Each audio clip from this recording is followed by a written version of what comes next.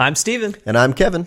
And in today's episode of the Steven and Kevin Show, we're going to talk about review meetings with millennials with our special guest, Paul Sullivan from the New York Times. How to use Twitter for prospecting. And the top reasons the affluent fire their financial advisor.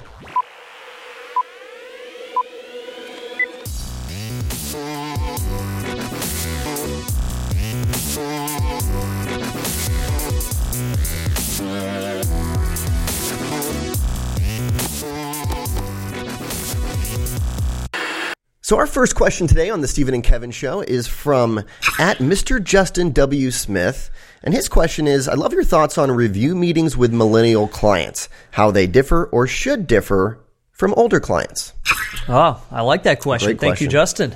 Yeah, and good timing on this one. We knew this in advance, so we were thinking, gosh, what a great piece we saw last week from Paul Sullivan in the New York Times. The title of this article was "Work-Life Balance Poses Challenges Regardless of Wealth." And you might be thinking, what's the connection here between that and review meetings with millennials? But we're talking about a busy group of people. Absolutely. We're talking about millennials, Gen Xers with money. They're some of the busiest people you'll find with kids, with work, with everything that they have going on. So we think it's perfectly applicable. We're big fans of Paul Sullivan's work, by the way. In addition to writing for the New York Times, he's written for the Financial Times, for Fortune, for Money. He's written a couple of books. A guy to follow if you want to know more about people with wealth. And Paul was nice enough to join us for today's Steven and Kevin Show. Paul, welcome to the show. Thanks, guys. Thanks for having me on. Speaking of work-life balance, the articles, the books, the travel, the speaking, where do you find the time? Yeah, you must be pretty busy. My Labradors, they keep me grounded. There you go. And the power of social media. I saw you have 3 of them. Yeah, you're right. Now, it's one of the things, the takeaway from my column on Saturday was really, it's a secret, but it's no secret. It's maniacal organization, which can get exhausting at times. I mean, who among us doesn't remember our carefree days, late teens, early 20s, you kind of strolling, sitting in the park, reading all of the paper. We miss those days. Yeah. God, man, do I ever miss those days, Right. But, my wife works, I work, we got the dogs, we got a couple kids. The only way to make it work is this extreme organization. And I found that, most of the people who practice this, they don't choose it so much as they succumb to it. We sort of try every other option, and then we realize, okay, this is the only way it's going to make it work. The only way we can balance our work life, our home life, our relationship life, relationship with our children, and of course, planning for, our retirement. How are we saving? How are we spending? All of this is, this maniacal organization, which, it's not always joyous and fun, but it's effective, and hopefully it keeps the train on the tracks. Well, exactly. And most of our clients, Paul, are financial advisors, a space that you know intimately well. What advice do you have for that audience on, getting on these busy people's calendar? Be short. Be short and be concise. And, unfortunately, the day of the long talk that goes on and on and on, we don't have that. We don't have time for that anymore. Sometimes my advisor calls up, and I love the guy. He's great, but I almost wish he'd just shoot me an email or just, cut to the point. I mean, I like the guy. He's managing our money. He's advising us on big decisions. I was in the car last week with a friend of mine who has his own technology company. His wife is a consultant, and we're driving somewhere, and all of a sudden, the phone rings, and he answers it, and it's this guy who provides him some research. And the guy called simply to say, thank you, and have a good weekend. This is before Columbus Day weekend. And I was impressed at how quick and efficient this guy was. And it was a 30-second call, and it planted in my friend's head like, hey, I like this guy who does research for me. And that was it. And this guy was probably, I guess, banging out, 100 calls in an hour, each 30 seconds, getting on people's radar, efficient, reminding them, but most importantly, not wasting my friend's time. And that's essential. We don't have a lot of time to waste. Yeah, that's great stuff. So being very conscientious of their time, I love that. What do you think about the idea of, even if you hold a review meeting, doing it via, a WebEx or a Skype or something like that, where it doesn't always have to be in person? Yeah, I mean, that's the toughest thing. And even, my wife works in financial services. As you guys said, I write about wealth. I know a decent amount about this. And, when we get our financial plan, when we get it to review, I'm better than most people, but I'm not great. It sits on my desk for a long time. And I know what I should be doing. I know, the downsides if I don't pay attention to this. But it's kind of like that thing on your calendar that you just keep moving it, a day forward, thinking you'll get to it tomorrow. I almost think, the advisor has to take charge, and I don't want to say, treat the client like a kid, but, take the client and say, okay, here are the highlights. Here are the important things. What has changed here? Has any of this changed? How have your assumptions changed? We noticed that you are, you said you were going to contribute, X. You're contributing actually 1.5x. That's great. Or you said you're going to contribute X. You're only contributing half X. That's not so good. You need to really get in there and get in the person's head. And, any smart person is going to respond to that. But it's a little, I guess, sort of benign nagging. No, I get it, Paul. I'm with you. I'm in the same boat. I need the nagging myself. And I think one of the tendencies we see with advisors, they mean well, and they know that, let's say you've got a millennial or a Gen X client who's perfectly on target with their goals. They're great savers. They're busy, and at times you say, well, there might not be a need to get together. Every time I try to track them down, it's hard to get a hold of them. Right. But we think that's a big mistake. We think these review meetings need to happen, whether it's in person, which, by the way, we have our most recent data said 33% would like to meet face-to-face, 25% by phone, and kind of down from there. But the conversations need to happen. Look, I'm in my early 40s, and, I'm a bit of a cliche in this, but our advisor belongs to a nice golf course. I like to play golf. Once a summer, he and I will go out and play golf, and we'll talk, and then my wife will meet us for lunch afterwards. And it's an enjoyable day, but it's also an efficient day.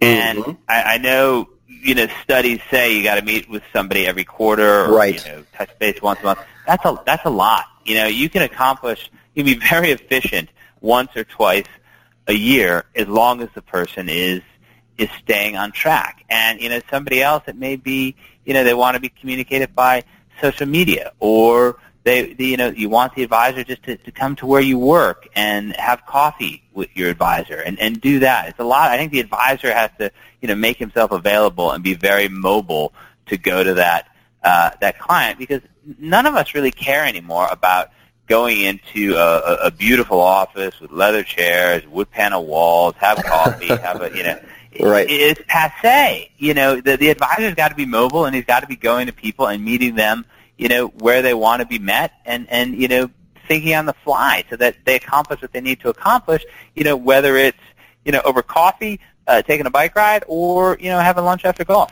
So a takeaway here, Paul, could be to basically brainstorm with your clients about when is the best time to meet?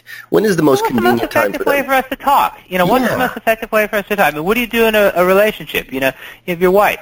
Well, would it be great to sit down and have a nice meal, open a bottle of wine, and chit-chat? Sure. It'd be ideal, last night my wife and I caught up. I was on our treadmill, and she was on our elliptical. And we were, chatting and getting a little bit of exercise. It's, did I imagine we'd be doing this 10 years ago? No, but it works. Yeah, today's quality time is a little different. Yeah, and that mechanical communication, Paul, that's what you're talking about, that mechanical communication. That doesn't necessarily need to happen. No, I mean, it's almost a burden. Yeah.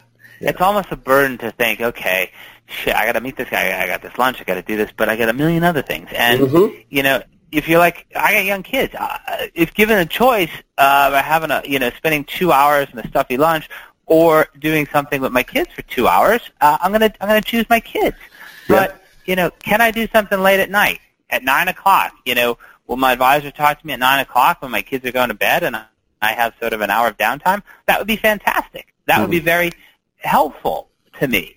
Can my advisor be, super concise so that, I know what I need to know? I mean, if we have an advisor, you have to give up some level of control. You have to trust that the person knows more than you do on some crucial things in investing and planning. And if that person doesn't know more than you do in crucial areas of investing and planning, you should find a different advisor. Right. Because, Yeah. we can't do everything ourselves. I mean, I choose to hire somebody to cut my lawn. Why? Because my time is more valuable than the cost of, paying that guy to mow my lawn. Would I like to mow my lawn? Yeah, why not? It'd be nice. Yeah. I get an hour to myself, but it's not possible. Right. Hey, you hit on something earlier, Paul, that I want to take off on, and that is the nature of the relationship has changed over the years. That, if you're a senior today, if you're 70 plus, you were, at least at some point, used to dealing with a financial advisor that was a buy and sell philosophy. It was all about the investments, whereas now the relationship has broadened. It's more comprehensive in nature. And I think this is especially important for the younger set of clients. If they come into what we feel like is a very boring review meeting every time, where we're talking just about performance, how your investments are doing, then we make a little chit-chat and move on, I don't have a lot of time for that. Same old, same old. But if you're saying, Stephen, this meeting we want to cover off on just to make sure you're protected from an insurance perspective. This time we want to talk about your wills and trusts and make sure we line you up with a great attorney for this. Then I'll make a little more time for it. You're talking about the concept of themed review meetings. Sure. I love that. Hey, yeah, and if you're a millennial, you're pretty confident, and you're going to think, okay, I can probably figure out a lot of this on my own. Whether or not that's true, that's your belief. And so you're thinking, okay, I can automate all this, do this by a bunch of index funds or ETFs, save on fees. Well, maybe you can, and maybe you're disciplined enough to set it and forget it. But if you're that advisor trying to get to that millennial, you need to be talking to him more about the qualitative stuff.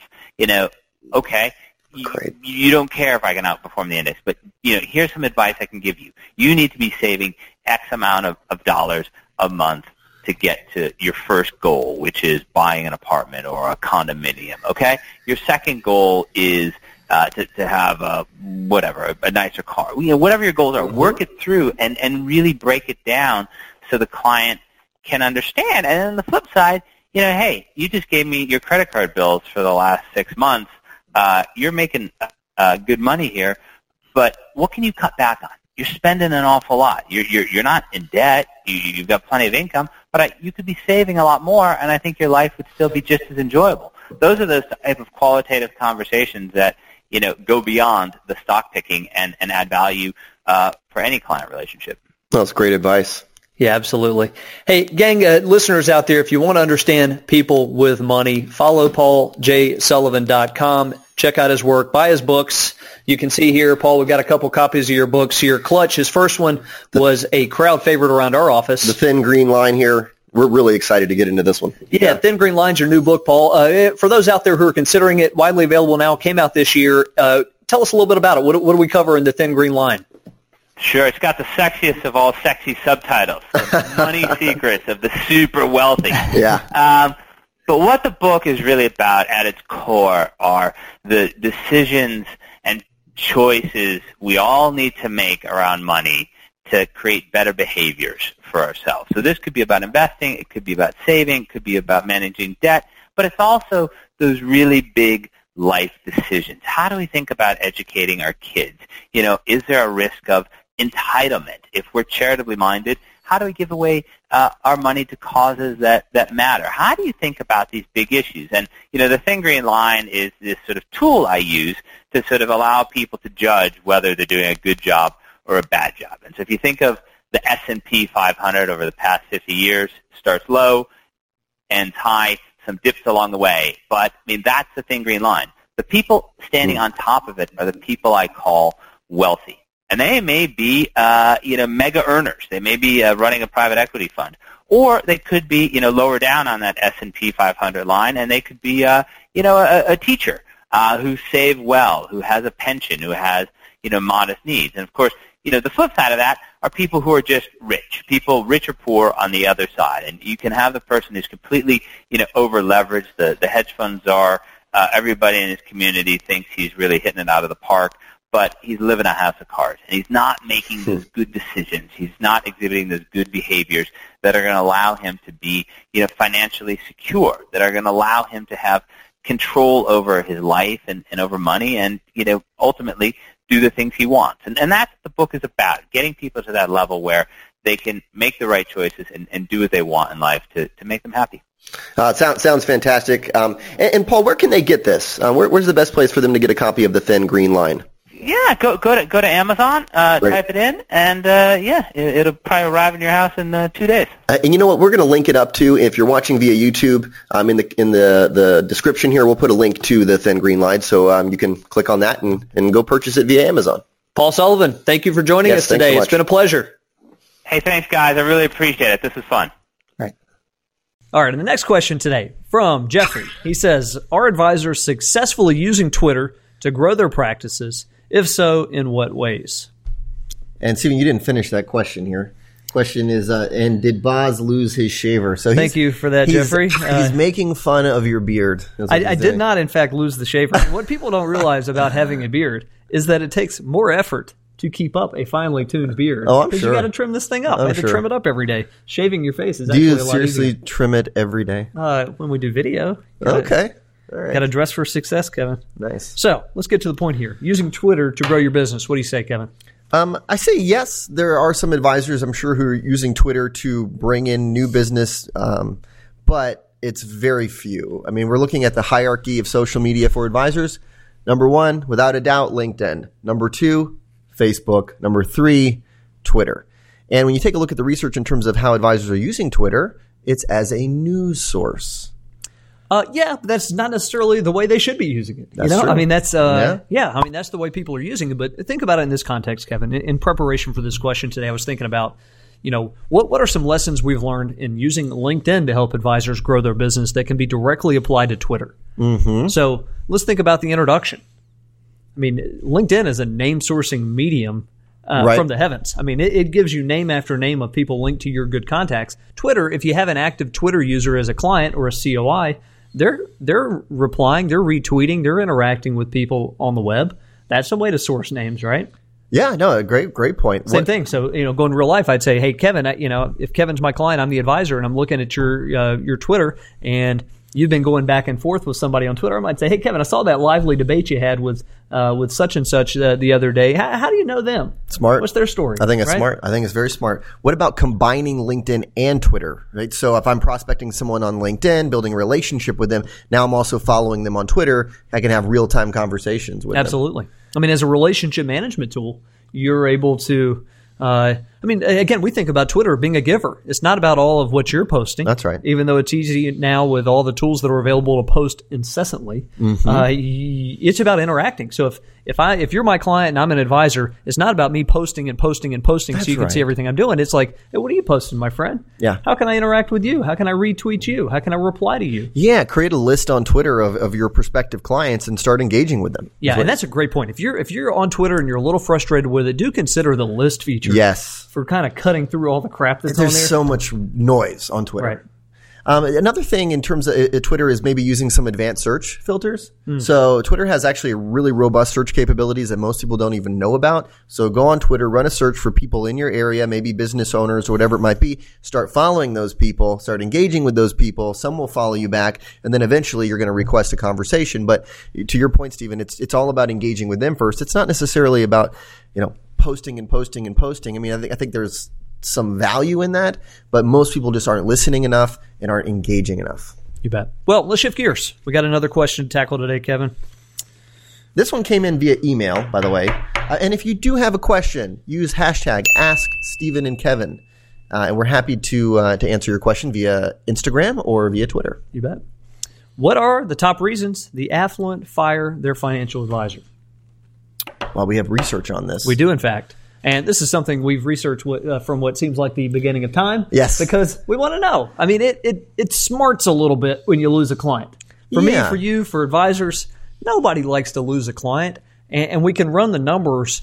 Let's say, for example, if you're a good financial advisor, maybe you lost none, maybe you lost 1 or 2 last year. That's not exactly empirical evidence as to why clients leave. It bothers you, but we're able to take that data point from you and from 1,000 other advisors every year, literally over 1,000, and figure out in general why are they leaving. Let's jump into it, Kevin, because we've got this. We have this fancy infographic here. We'll show it to you, right? A little infographic. I mean, we do a lot of infographics here, but We have it broken down by small market and large market in this particular infographic. And how do we define those, Stephen? And in general, the reason we wanted to break it down that way in that research project was because there are some differences. Yes. And we get it often. If I'm in small town America giving a speech, somebody's always going to say, hey, well, it's a little different around here, Stephen. Exactly. Yeah. Where am I going to host the intimate event? At Subway? Right. That's the only restaurant around here. All right, wise guy. Yeah. And in large markets, things are different. They're like, it's a great idea, Stephen, to get in, go to social lunches, but I live in L.A. Yeah, it doesn't work in Boston. Exactly. So that's why we split it up. We said small market were those under 100,000 in population, large market those 1 million or more. Love it.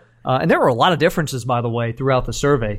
And I think this one speaks to it. In general, we're not going to go through all the numbers behind these. We'll show you the rank order of why people leave. But in general, the large market investors are more likely to leave their advisor than small market. Yeah. Maybe they feel like they have more options. Maybe they feel like they're in a tight-knit community and there's going to be some stigma behind leaving that person. We've had a lot of debate about this, really. Yeah. And if you think about it, there's a lot of truth to that. If you're in a smaller community and there was a handful of decent advisors, it's a different environment than being in New York or being in Atlanta or anywhere else like that, where you've got a lot of competition. You got to raise your game. You're not the only game in town. Exactly. Hey, here's number one: breach of trust. Without a doubt, we knew that would be number one. So if I screw you in some way, I don't disclose a fee. I tell you I'm going to do something and I don't. I make one too many mistakes. I mean, something that tells you I'm not 100% trustworthy. You're out of here. Yeah, this is a relationship built on trust. When you get rid of trust, I mean, you have no relationship anymore. Poor investment performance. Number two. I don't think that surprises any of you. People hold you accountable for performance. That's part of why they're paying you. It does matter. Doesn't follow through on promises is another big one. And then fees too high or confusing. That's a big one for the small market, too. It is. And it's for both. I mean, this industry makes it tremendously difficult to figure out what you're paying. Yeah. And it's something we shouldn't shy away from. We should feel, if you're a good advisor, it doesn't matter what the fees are for the sake of this conversation here. If you're on the high end or the low end, you should feel really good about what you're delivering for that money. So much so that it shouldn't be taboo to talk about it. If you're my client, I'm the advisor, I shouldn't be afraid of bringing it up once a year to say, Kevin, just so we're on the same page, I want to make sure you're completely aware of everything you're paying us. Yeah. We hope you're getting good value. We feel like we are. And I also want to share with you some of what we're working on your behalf, because some of this is done behind the scenes. I love that. By the way, I think that language you just rolled out there is absolute gold. But doing that on a yearly basis, because you want to be the one who's broaching that type of conversation. You don't want them asking, so what exactly am I paying? Be on the forefront of that and be proactive about it. Especially if you're in a firm where they make it difficult to find that information out, which is most, by the way. Not following through on promises, number 4, and lack of proactive contact being the 5th. Yep. And this is from the affluent investor stating why they would leave their advisor. We know from doing a number of focus groups on the affluent consumer, many of them leave for that number 5 reason, which is lack of proactive contact. It starts to get in their brain a little bit. When's the last time I've heard from John or Mark or Susan? Yeah, especially if their friend's advisor is, doing events and seeing them regularly. It's like, geez, my advisor doesn't even reach out to me. So I mean, what's interesting about most of these is that they are within your control. Well said. Yeah. Well said. So as we think about this, how do we act on all this from today's session, Kevin? Well, the information from Paul Sullivan says, be mindful of a millennial's time. Do meet with them. Broaden the nature of that meeting. Yep. As we talked about Twitter prospecting, get on board. Learn how to use it. Source names. Interact with your COIs and clients. And lastly here, with loyalty, it's within our control. Let's maintain contact. Let's disclose fees. Let's keep those clients on board. You've earned them. And be trustworthy. Yeah, that's a big one. So thanks for joining us. Jinx. Oh.